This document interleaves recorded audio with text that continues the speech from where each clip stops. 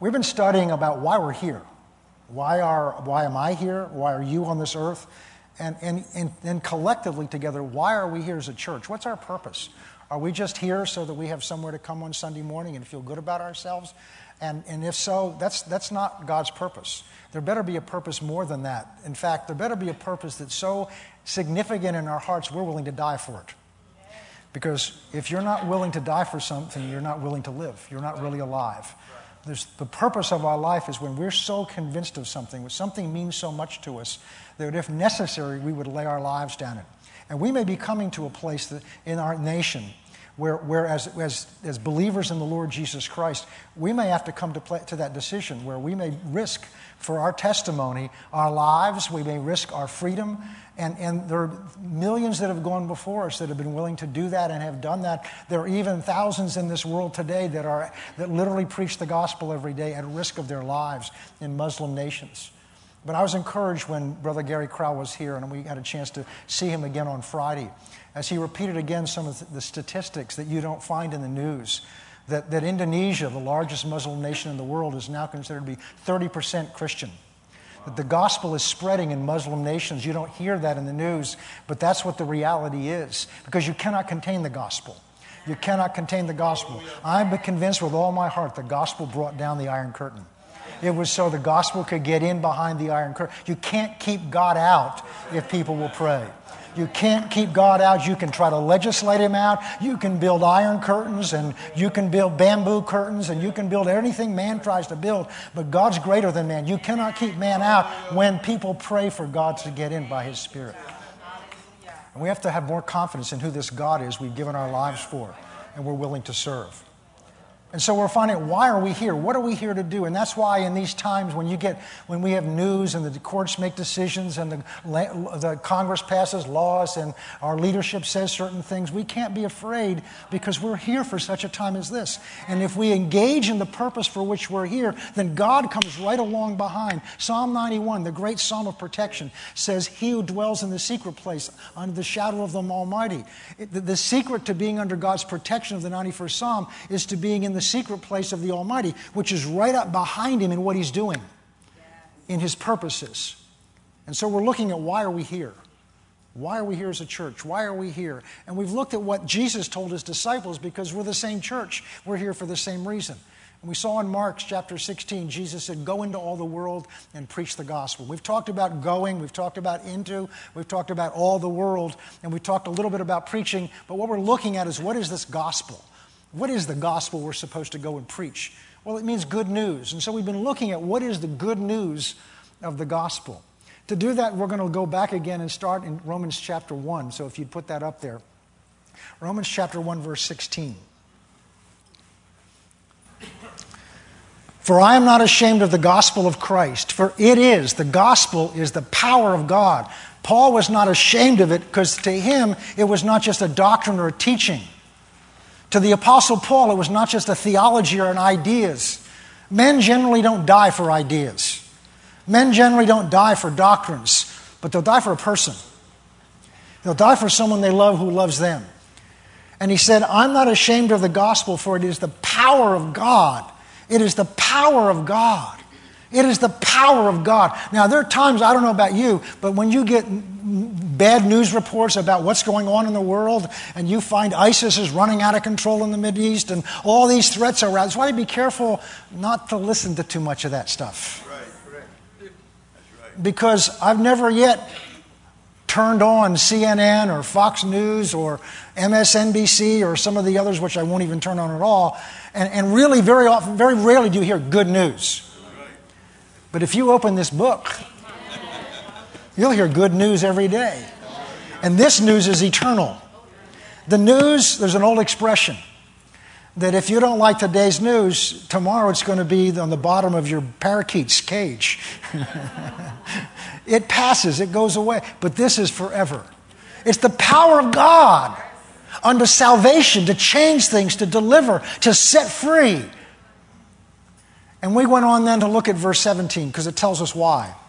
"For in it, in the gospel, the righteousness of God is revealed from faith to faith. As it is written, the just shall live by faith. So the power of the gospel is that it reveals something.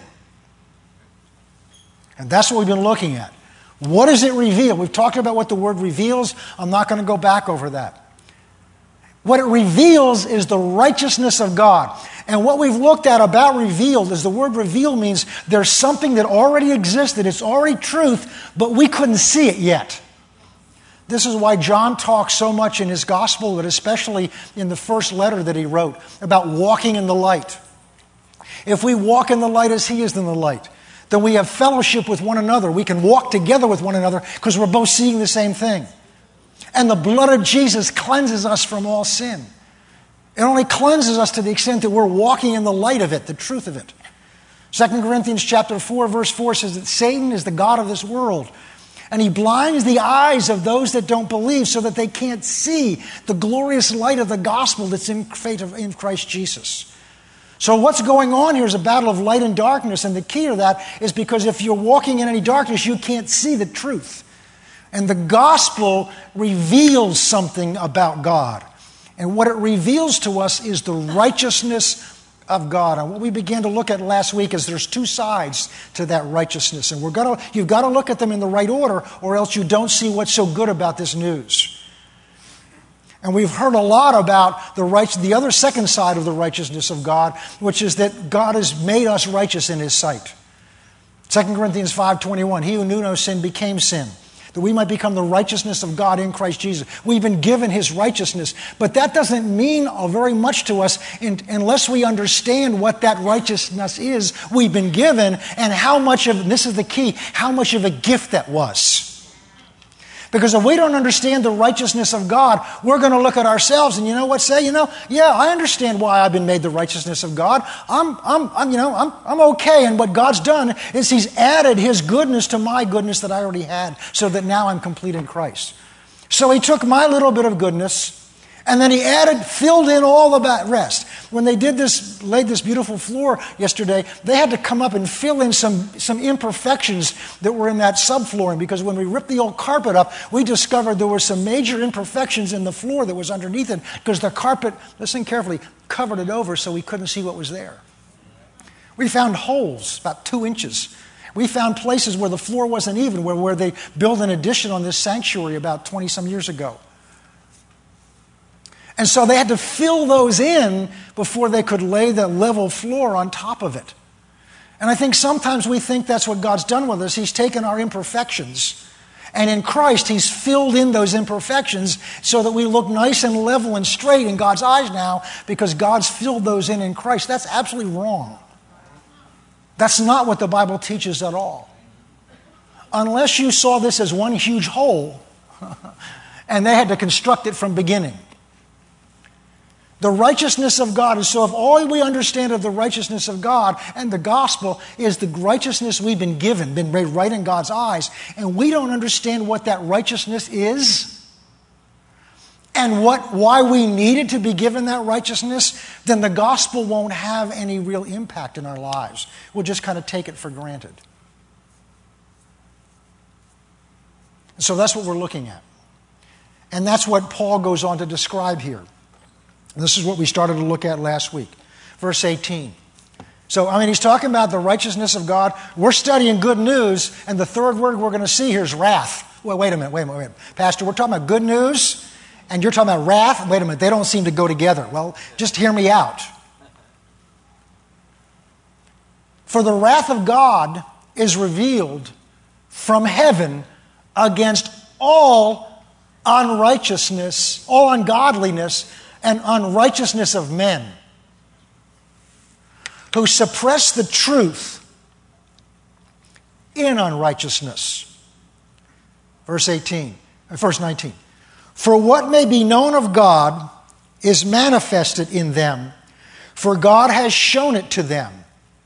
So what he's going to say here is that why God holds us accountable, can righteously hold us accountable, can justly hold us accountable for our unrighteousness, is because He has made nature in such a way that if we just are open at all, can realize that there is a God.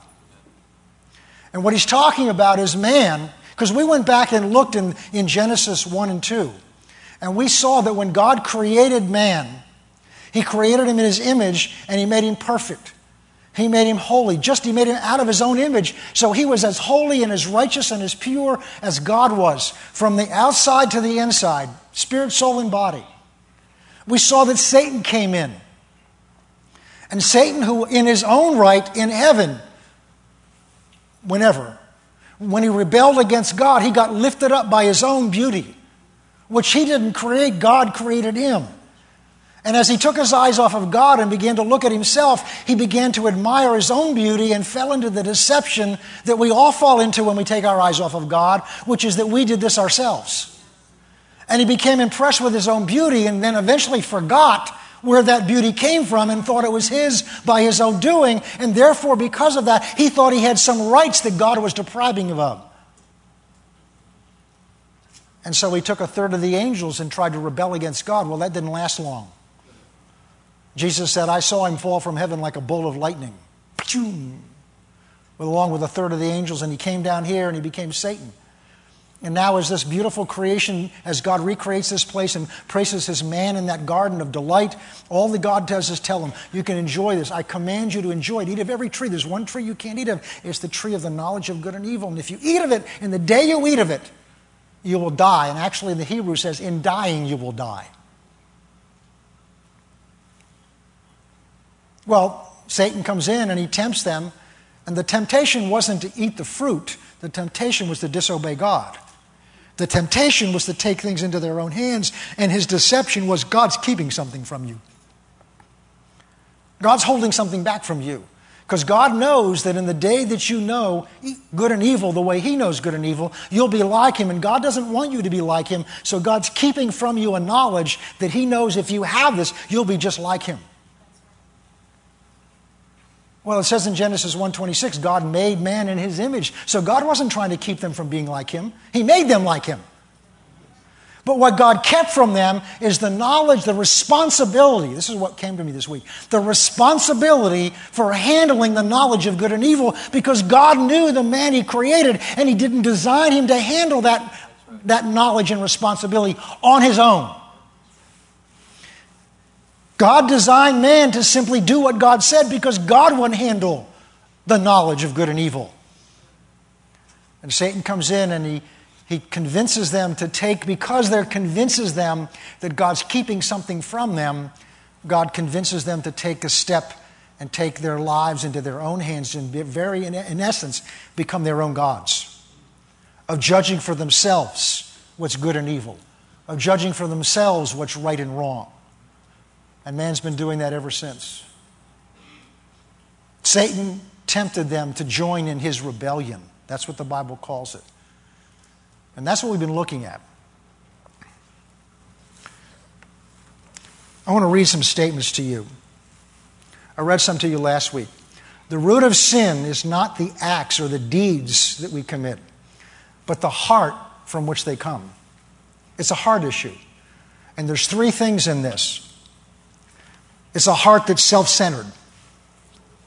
Self-centered means it's all about me, how things affect me. Remember when we looked in Isaiah, we saw about Satan when what was going on in his minds? We saw that he said, I will make myself like the Most High. I will ascend into the heaven. I will do this. I, me, my, mine. In the space of, I think, 3 verses, that first pronoun is 5 or 6 times. It's all about what I'm going to do, how this affects me. And this is very subtle, because we may not be people that are always talking about me, my, mine, mine. We may not be people that sound proud, but we interpret things in terms of how it affects me. People are right to the extent that they agree with me. People are good to the extent that they're like me. We don't like to be around people that disagree with us because it's uncomfortable for us, because it distinguishes them from us, and it suggests that there's always a possibility I may not be right. I'm going to make a statement from you. I don't want you to tell anybody else. Those that are listening on the radio, don't tell anybody else. But right now, standing here today, now don't get up and leave. I'm going to tell you categorically, I'm not right about everything.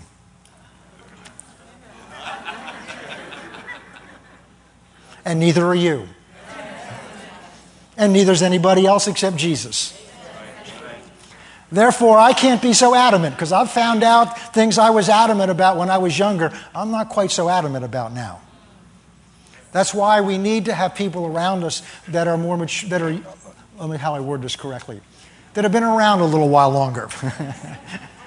Because they have experience. We also need the freshness of youth, the zeal of youth, that sees things really as right and wrong, as yes and no. And if it's wrong, let's not do it. If it's right, let's do it. And let's do it with all our heart. And as we get older, we kind of learn how to compromise and say, well, we may not have to don't get so fired up about that. Well, there's some things we need to be fired up about.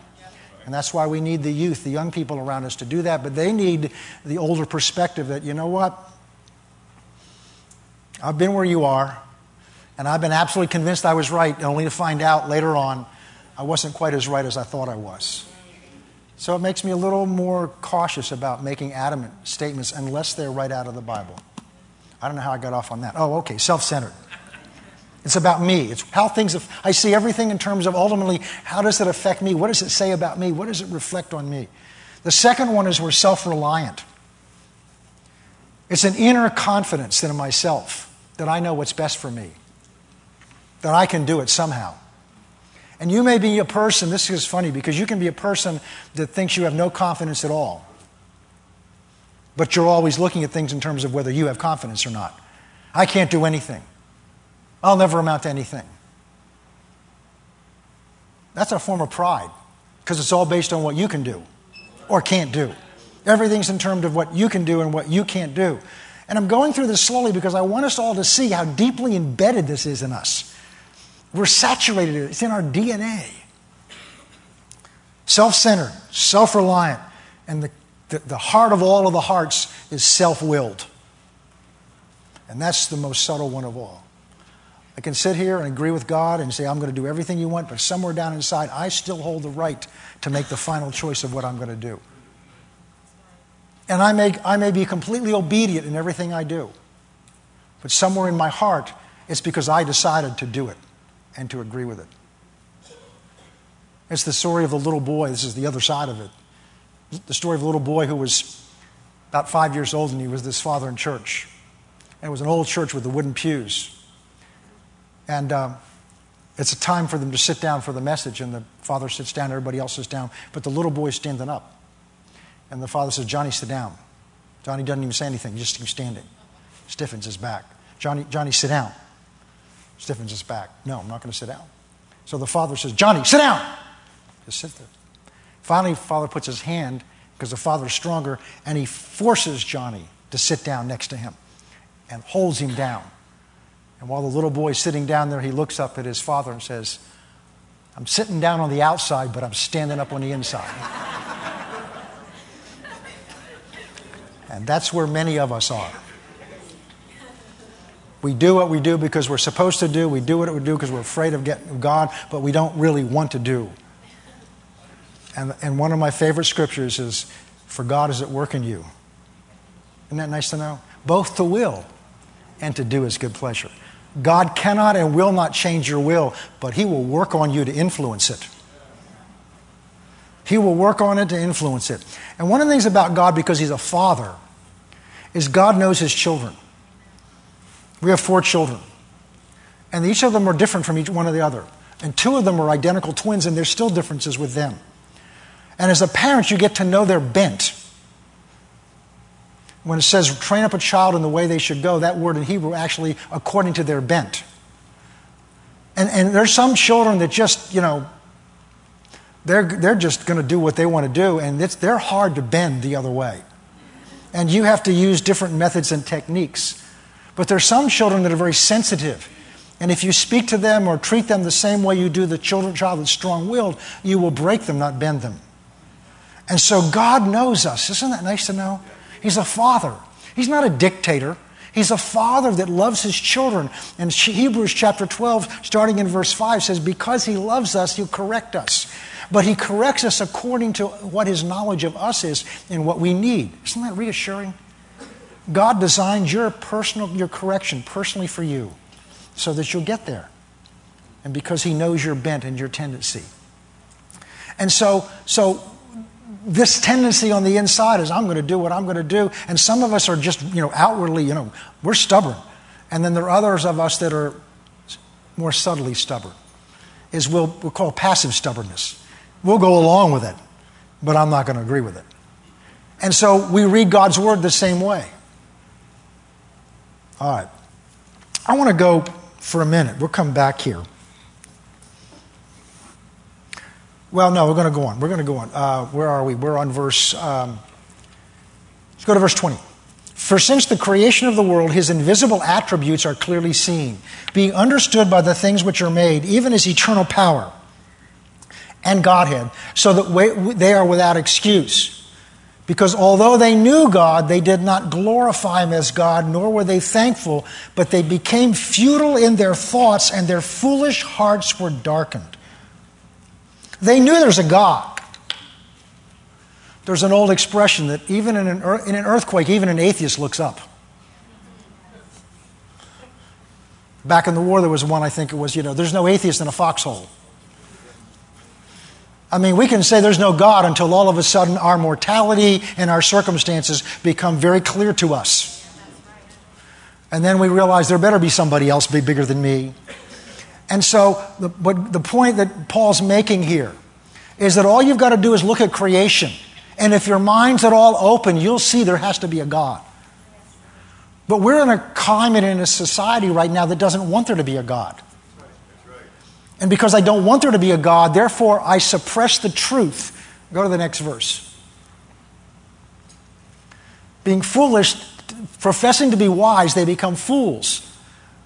So you can have the most brilliant people in the world, the highest IQ, the greatest education, can be fools in God's eyes. In fact, the biblical definition of a fool is a man that says there's no God. I'm not going to go there. No, it was a person in my life that was highly educated, that I respected very highly. And I remember, hearing what they didn't believe there was a God. And they went to Harvard Law School, Harvard College, and with high degrees and great intelligence. Hard to almost talk to them. They were so intelligent. I was walking into their office one day and God spoke to me because I was a little intimidated by them. He says, what does my Bible say about somebody that doesn't believe I exist? It says you're a fool. He says, well, that's what I say too. Professing to be wise, they became fools.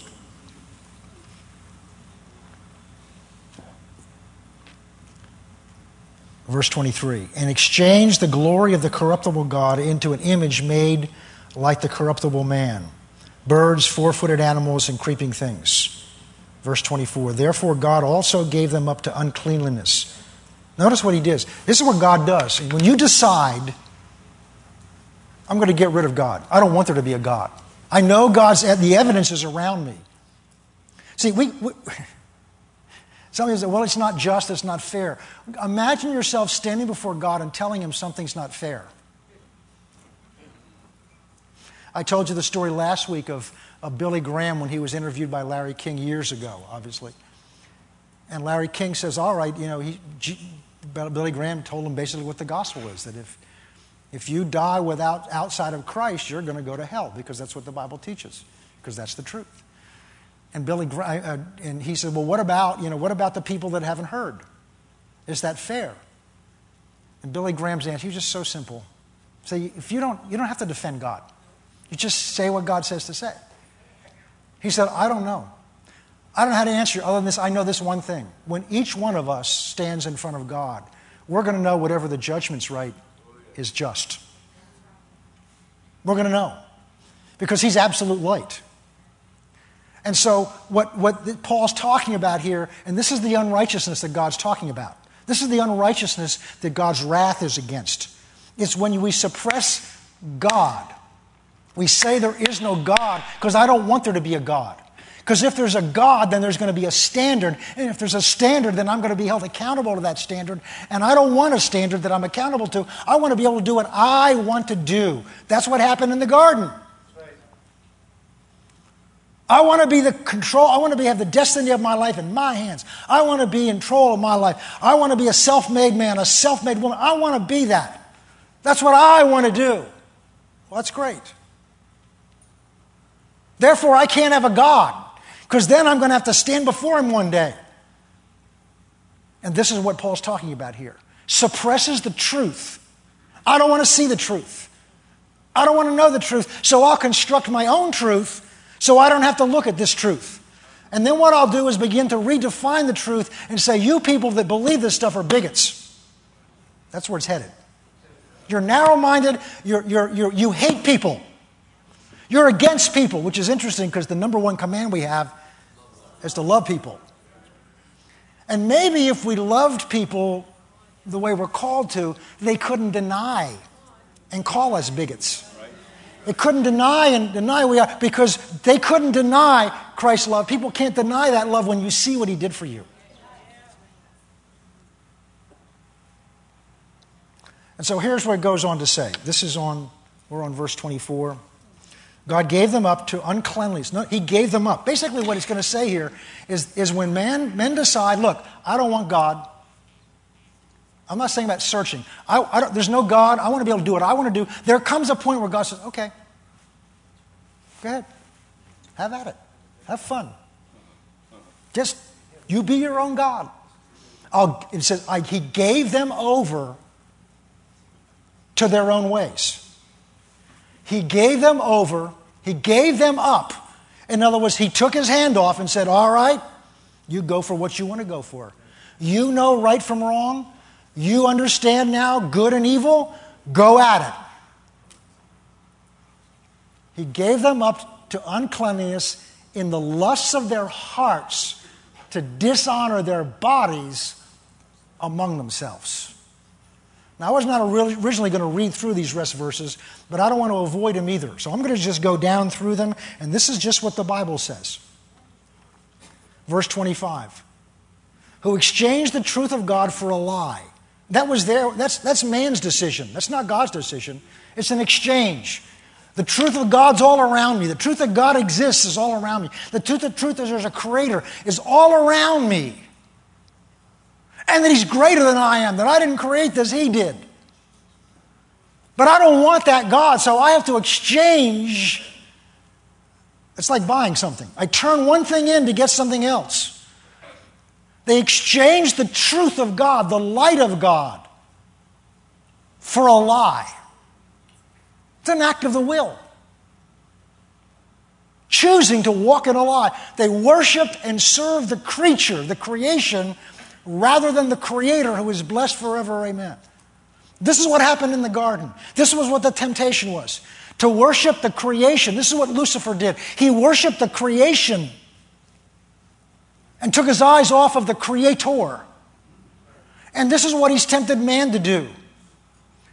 This is why I have all kinds of laws protecting creation and are writing God out of the creation.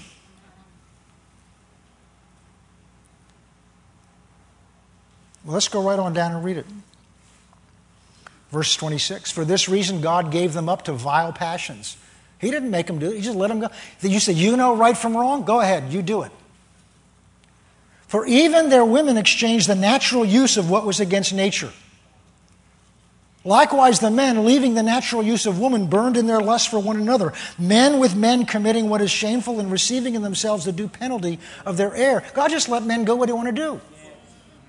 That's all it's saying. God says, all right, you don't need me. I don't exist. Go at it. You know right from wrong. You know good from evil. You go administer good and evil. And we're looking at a world and the fruit of the world, of the result of man's ability to handle the knowledge of good and evil. God's not angry at anybody. This is a result of man rejecting God. And even then, they don't like to retain God in their knowledge. Verse 28. God gave them over to debased mind. He just let them do what they want to do. That's all. He's not pouring judgment out. He's letting man do it on himself. To do those things which are not fitting.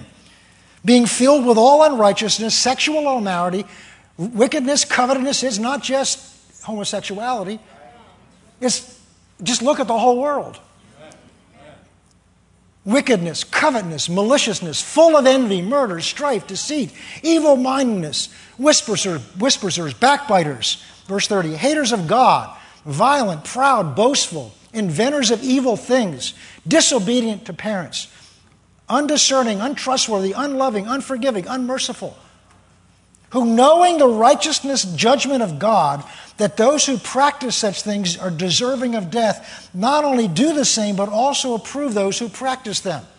Now, we're not going to go into chapter 2 right now, but chapter 2 says, well, don't look at that and think you're so great. Now, what Paul's doing here, understand this. We're still talking about good news. What Paul's doing is setting up the groundwork to show us what grace and love of God is really poured out on us.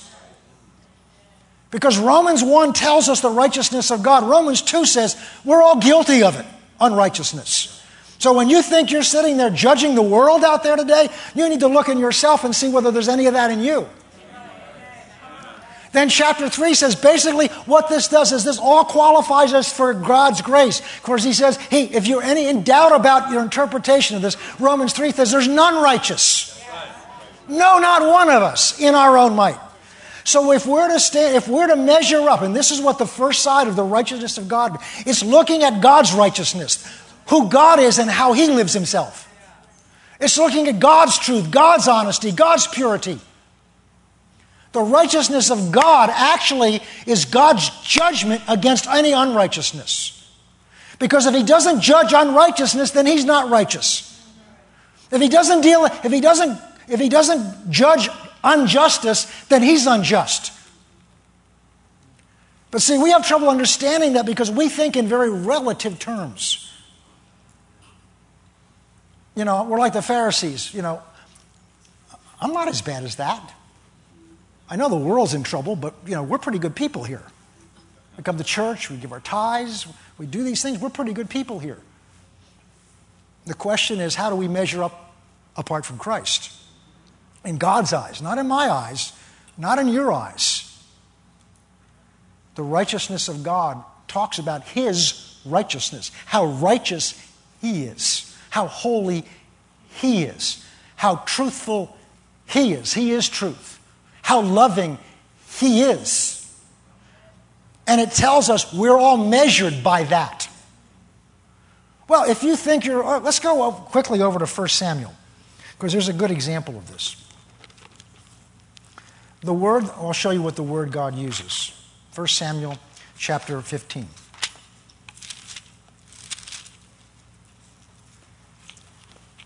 Verse 22. Now, background to the story. Yeah, we got time. Background to the story is the children of Israel have been brought out of Egypt. God's met with them. We're going to talk about this probably next week. God's met with them on Mount Sinai, and God's given them the law. God has had leaders. He's had Abraham, Isaac, Jacob. Isaac, Jacob. And then he had Joseph for a while as a leader. And then God has Moses, and then he has Joshua. And then there's a period where God has individual leaders called judges for specific seasons and specific times. And then there's a period of time, the last of those judges is a man named Samuel. And Samuel is also a prophet. And at that point, the children of Israel decide, we want to be like everybody else. God's been our king. And although we're the most prosperous people on the earth, we're blessed, we're protected, we want to be like everybody else, so we want our own king. And God says, all right, if you want a king, see, you've got to be careful. You push God, there are times God will say, okay, go ahead. That's what you want? You want it hard enough? Let's find out. I would do that with my kids some. I'll still do that with people. They get determined and say, look, I don't want to listen to you. I'm not going to argue with you. You think you're right? Go ahead. We'll find out. When you bumped your head enough and you stuck your finger in the light socket enough, come back and I'll love you and pat you up and, maybe then we'll listen. And that's what God does with us very often. So God says, all right, you want a king? Here's what's going to happen. He's going to take your daughters in service. He's going to conscript your men into battle. He's going to tax you with gold because he's got to support himself and all his houses and his castles and all that stuff and his army because he's going to have ambition. And this is what it's going to mean. But if you want to be like everybody else, here's a king. And he told Samuel to appoint Saul as the king and anoint Saul. And he does. And Saul first of all, starts out great. But then Saul has some issues, which are the same issues we have. And this one issue is when God, through the prophet Samuel, says, here's God's told me. He's told me for you to go and take your army and utterly destroy the Amalekites. There were people that had injured Israel when they came out of before they entered the Promised Land. They were purely evil. It was so ingrained in them that their children were evil. And only God knows when you get to that place. When it's so evil, it cannot be redeemed. It's like my mother, when she was growing up in Maine, my grandfather was out doing whatever he was doing one night, and when he came back home, apparently he was not too stable, both on his feet and in his judgment. And as he came up on the back porch, he was met by a cute cat that had 2 white stripes down its back. And his misjudgment was he thought it was a cat, not what it was. And that cat turned around and let him have it, full force. So much that it woke my mother up on the 3rd floor of the house on the other side. And my grandmother came out, made him take his clothes off, because the clothes weren't coming in the house. Bathed him in tomato juice or whatever it is she bathed him in. Went out, took the clothes, dug a hole in the ground, set them on fire, and buried the ashes. Why? Because those clothes were so saturated with the smell of that skunk, there was no way to redeem them. And a people can get that so evil that you can't get the odor out, the ungodliness out. And only God knows when that judgment's come. So God told Saul to utterly destroy the Amalekites from the king on down. And Saul goes into battle, and they kill the Amalekites. They beat the Amalekites, but they take, and destroy all their livestock. But Saul decides to take the sheep, the best of the sheep and the goats, and to spare the king Agag's life. And that night, God speaks to Samuel and tells him what Saul's done. And Samuel shows up the next day and says, have you done what the Lord God said? Have you utterly destroyed the Amalekites and the king? We have done exactly what God said to do. Listen carefully. We've done exactly what God said to do. And Samuel says, What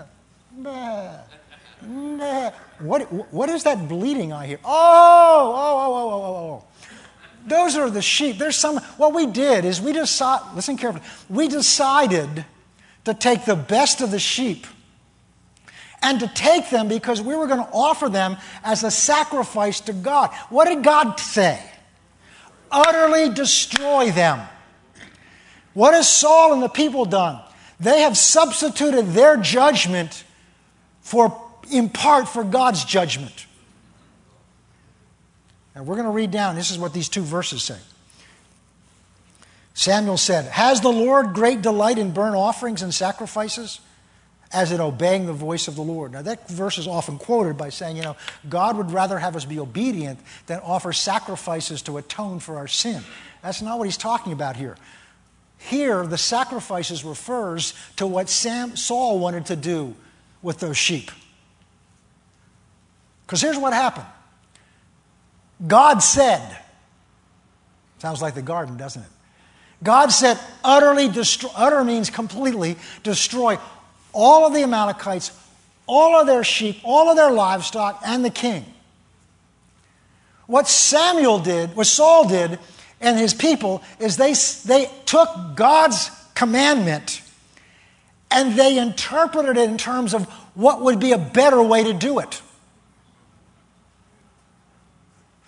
And when God says, has God as much delight in burnt sacrifices as he does in obedience, what he's saying, God takes delight not in your ideas added to his, but in obedience to what God said.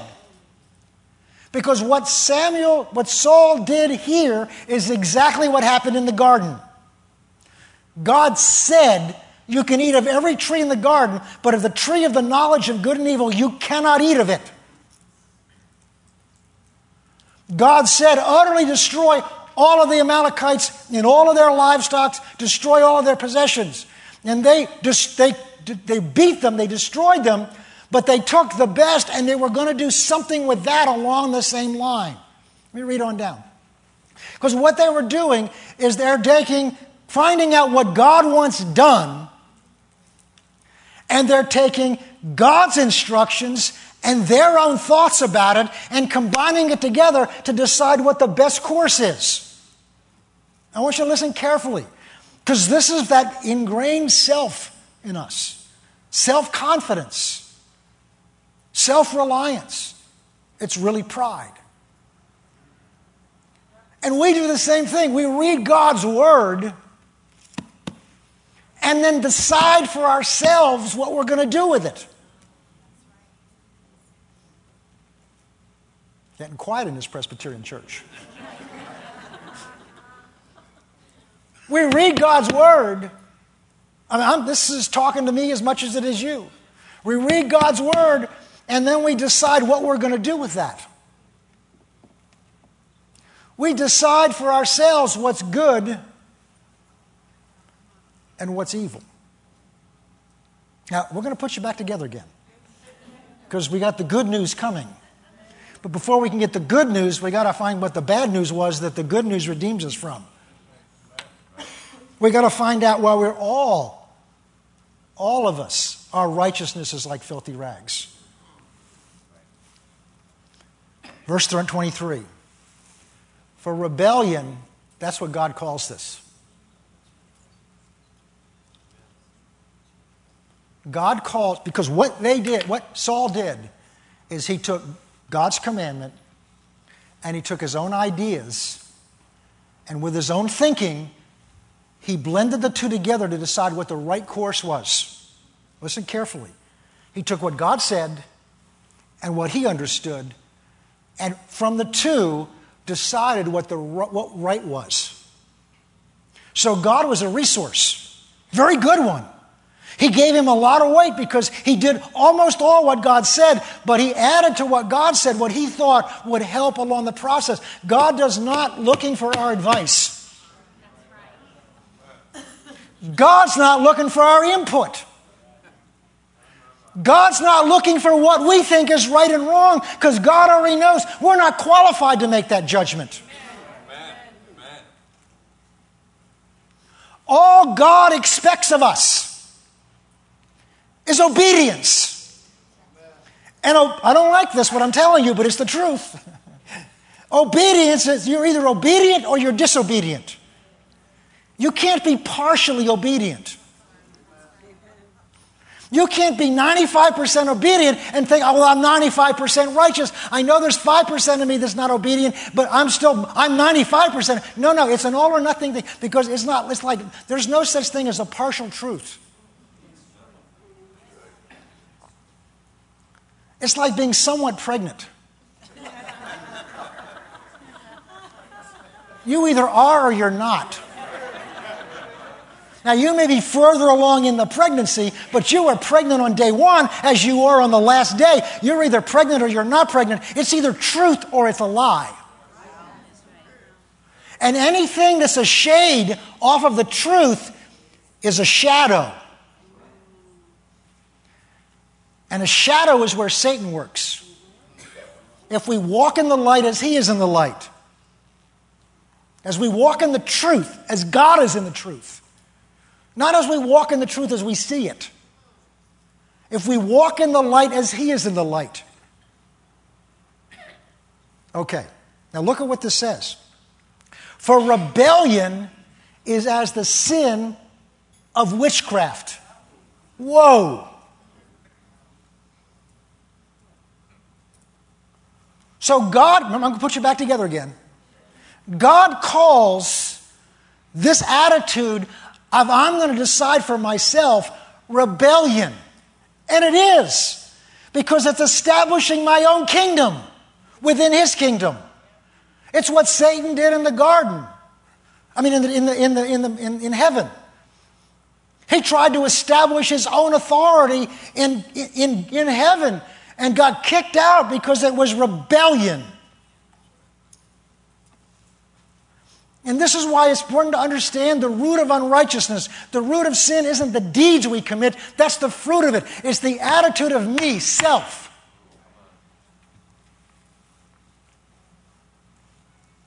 I know what God says. I know who God is. But I have rights myself to decide for myself what I'm going to do. That's rebellion. And in God's eyes, it is the sin of witchcraft. That makes sense because who's the father of witchcraft? Satan. And who brought this into our lives? Who brought this into the garden? Satan. So in God's eyes, witchcraft isn't just boiling cauldrons and funny incantations. It's worshiping another god. And stubbornness. Oh, this gets better. I'm sitting down on the outside, but I'm standing up on the inside. Stubbornness is as iniquity and idolatry. Why? It's worshiping self. What we're going to go on and look at next week is what God did to make clear this. Was He handed down some commandments. Not rules, commandments. And the number one was to make clear who He is. I am the Lord your God who brought you out of the land of Egypt, out of bondage. You shall have no other gods before me. And the number one competitor with God in our lives is self. Because you have rejected the word of the Lord, this is talking about Saul, he has rejected you from being king. Let's go over now to Matthew chapter 7. We'll look at this in the New Testament. Say, well, that's just the Old Testament, Pastor, you know. Well, let's look at the New Testament. It is still part of the Bible.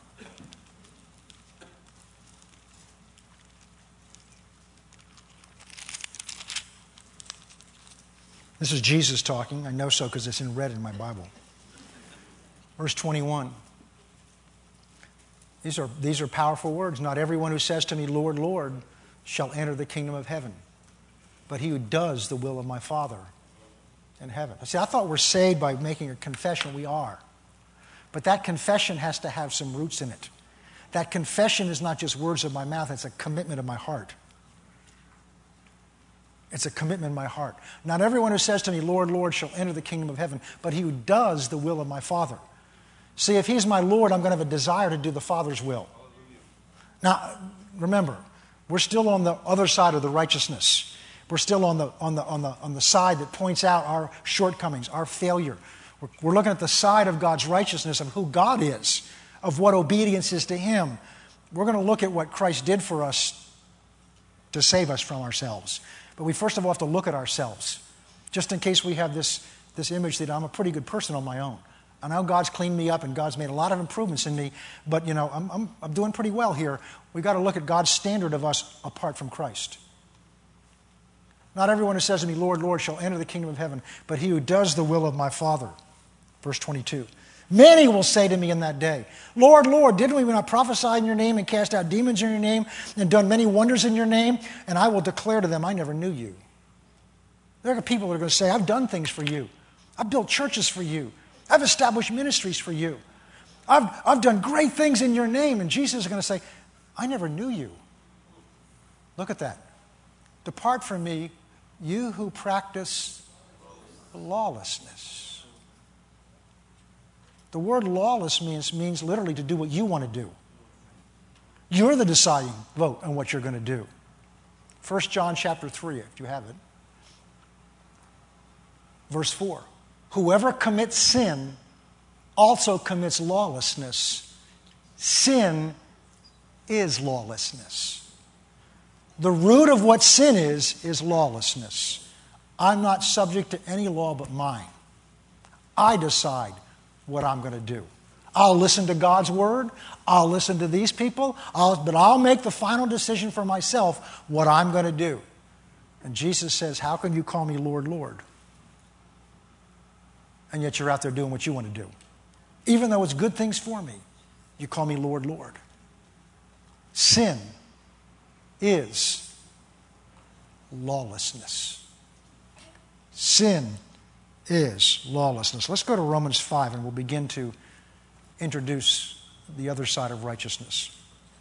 Romans chapter 5.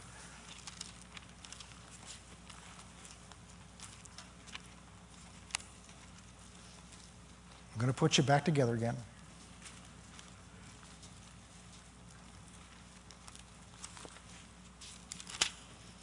Because the reality is none of us can stand under that standard on our own. Verse 12, Romans 5:12. Therefore, just as through one man sin entered the world, we've just studied him, and death through sin. Thus, death spread to all men because all sinned. For until the law, verse 13, sin was in the world, but sin was not imputed when there's no law. We've got to take this apart in a minute. Nevertheless, death reigned from Adam to Moses, even over those who had not sinned, according to the likeness of the transgression of Adam, who was a type of him who is to come. I'm going to begin to take that apart from you. We may not finish it today, but I don't want to leave you in Matthew 7. Verse 12, go back to verse 12. Therefore, just as through one man sin entered the world. Well, that's Adam, obviously. That's the rebellion we've been talking about. That's what happened in the garden. Just as through one man sin entered the world, and death came in through sin. Remember, God said to Adam in the beginning, in Genesis chapter 2, He said, if you eat of the tree that I'm telling you not to eat of, you will die. In dying, you will die. And death here does not just mean the cessation of this natural life. It doesn't mean going into a casket and then going into the ground. It means to be separated from God. Because what happened to them? What happened to them in the garden in chapter 3 when they rebelled against God? When they took things into their own hand? Did they get their own kingdom? No. Did they get their own authority? No. Did they get all the blessings? No, they got just the opposite. Fear came in. Shame came in. Guilt came in. They hid themselves from the presence of God. They became separated from God. And the Bible defines spiritual death as being separated from God, which makes sense when you realize God is life. And to be cut off from the source of life, spiritual life, is to be in spiritual death. To be unplugged from the source of light is to be in darkness. And what we're going to see as we go on with this, from the point of Adam's transgression, God shows up on the scene and has an account. They must give an account. Who told you you sinned? Who told you you were naked? And in chapter 3, God goes on to give an accounting. It's interesting because the other thing that man does is he begins for the first time to shift blame.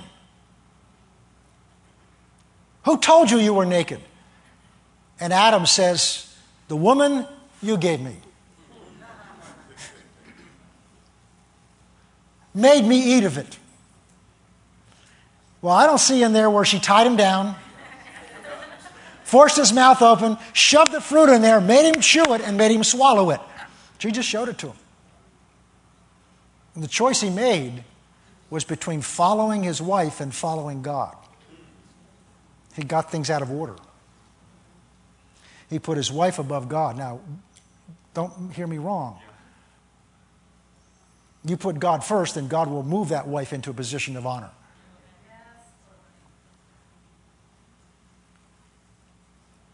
And everything, listen carefully, everything in the Old Testament, in essence, from Genesis 3:15 on through to the end of Malachi, is God's effort to try to prepare man to put him back. The law we're going to look at. Moses. Egypt, Israel being formed as a nation. God chose to form a nation so that he could display to the world what God was like, what it was like to be in relationship with him. Because the world now is plunged into spiritual darkness. They had no concept of God anymore. Adam had a memory of him. Imagine living with the memory of what that was like, but you're not walking in the experience of it. There are people today that are like that. They've had an experience with God. There are churches that have had a move of God, and it's all a memory now, and they're clinging to the memory. They're reliving the memory. Remember what those days were like? God's now. He's here. He's present now. He should be fresh and new in our lives every day. So God forms a man, takes a man, Abraham, and forms a nation out of him. Because God wanted the people to know what he was like, puts him in a place in the world which was at the crossroads of the major trade routes at the time. So people coming from the Far East, from what's now China, back through to what's over into Africa and to what's now Europe, would pass through this land thinking, they said, we've seen the wonderful riches of the Far East, but look at what this land's like. Who is your king? We're a nation that belongs to the Lord God, Jehovah. That was God's plan. We're the nation. And he had leaders of that nation. And then God, they go down into Egypt, and God brings them back out of Egypt. And now they've been saturated with Egyptian idolatry and the Egyptian gods. And God has to pull them down into up to Mount Sinai. We'll talk about this next week. And come down and reveal to them the Ten Commandments, the law. And God appoints a man, Moses, to lead them through this time. And then Moses goes on, and then Joshua replaces him, and God brings them into this promised land. They settle down, and then they go into rebellion. They have kings, and they have a wonderful, righteous king named David. And then after him is Solomon. It begins to go downhill, divides, the kingdom divides, and eventually God has to take one of the northern 10 tribes and just scatter them throughout the world, and the southern 2 tribes, and bring them out into captivity so that they can be cleansed in that captivity and bring them back to try to preserve this small people. And all of this is done. Then the prophets come to walk them through this process, to walk them back out of this process. The prophets come, and all of this is designed to prepare the people to receive God's answer to this problem when he comes. And my point of this, take a look at your Bible sometimes, and take a look at how many pages are in the Old Testament and how many pages in the New Testament. It took all of these pages, listen carefully, it took all of these pages to prepare man for when God's Redeemer came, they could recognize him for who he was. That's how lost we were. That's how blind they were. And the religious leaders of the age were so blind that when he's standing in front of them, they're judging to have him executed. And he's the one they've been praying to have come. This is how far man fell into darkness and blindness. And the danger of spiritual blindness is you start seeing things and you think what you're seeing is the truth, and you become more convinced of it the more you see, but you're in deceit. And the real danger of spiritual pride is you think you're seeing clearly. And the more you think you're seeing clearly, the more deceived you get, because you've lost touch with the compass, which is God inside of us. And Israel lost touch with the compass. Man lost touch with the compass because he was separated. We're going to have to end here. I hate to leave you here. But next week, we're going to begin to bring the good news. Next week, we're going to show you, but you've got to understand what we're like, who we are on our own, apart from Christ. On my best day, that's what I'm like. On your best day, that's what you're like in God's eyes. The righteousness of God is God's holy judgment on anything that's unrighteous. And we're going to see that Christ came to take your judgment, the judgment of God for you. And that's the good news. Let's pray. Father, we thank you. We thank you, Father, as we've seen your word make clear to us who you are. That you are a righteous and a holy God, a God of justice and a God of truth. Oh, but we're so grateful that you're not just a God of righteousness and holiness and truth and justice, but you're a God of mercy, a God of grace, and a God of love. Blessed be the God and Father of our Lord Jesus Christ, who has blessed us with every spiritual blessing in heavenly places, just as he chose us in him before the foundation of the world, that we should be holy and without blame before him in love, having predestined us to adoption as sons through Jesus Christ to himself, according to the good pleasure of his will, to the praise of the glory of his grace, which he freely bestowed upon us in the Beloved. In him, in Christ, his redemption through the blood of the cross, the forgiveness of our sins, according to the riches of his grace and all wisdom and understanding.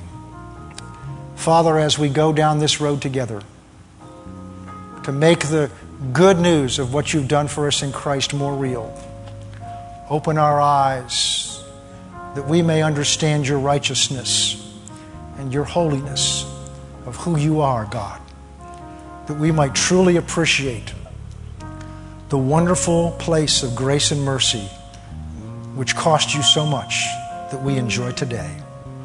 That we may be so filled with joy and thanksgiving for what you've done for us, we cannot help but go tell others the good news that we were dead and now we're alive.